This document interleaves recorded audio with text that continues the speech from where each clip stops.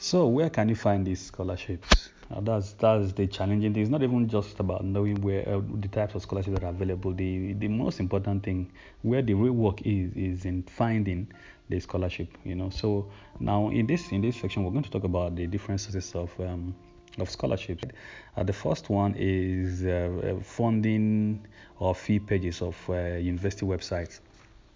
So usually every university has a page on their website where they list or discuss um, school fees for international students. I mean, this is obtainable in almost all university websites. So if you're looking for information on where to find uh, the scholarship programs of any university, the first place to go to is to their the page of the website where they talk about the fees. What is the fees for the course you're applying to, and all that. So on that particular page, you're definitely going to see a section that talks about financial aid or scholarships.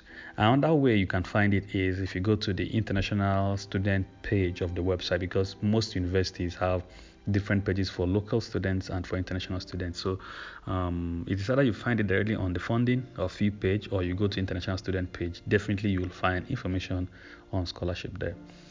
The next source of information about scholarship is government education website or their foreign affairs website.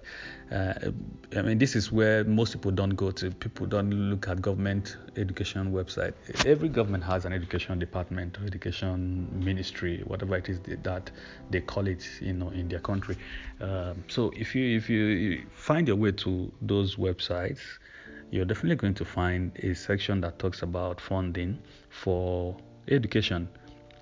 And in most cases, you're going to get information about how people from different other countries can benefit from such kind of funding. In some cases, it could be found on the Foreign Affairs website where they talk about the bilateral agreement between them and any other country. So if they are in a bilateral agreement that has to do with education with a different country, definitely they're going to highlight how people from the countries that they are into agreement with can benefit from their own educational system in form of giving scholarships to citizens of those countries that they are in agreement with.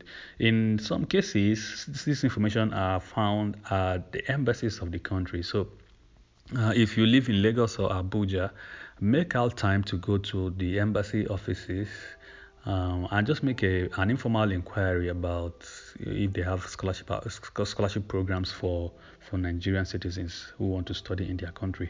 You'll be surprised that they do. One of my friends got the scholarship to Israel, and that was how he did it. He simply made a contact with the Israeli embassy, and yeah, that was just it. Number three is individual researcher pages. Remember, I talked about principal researcher being one of the source types of principal researcher funding being one of the types of scholarship that you can apply to. Now, how to get to know if an individual researcher has money to give is to look at their pages.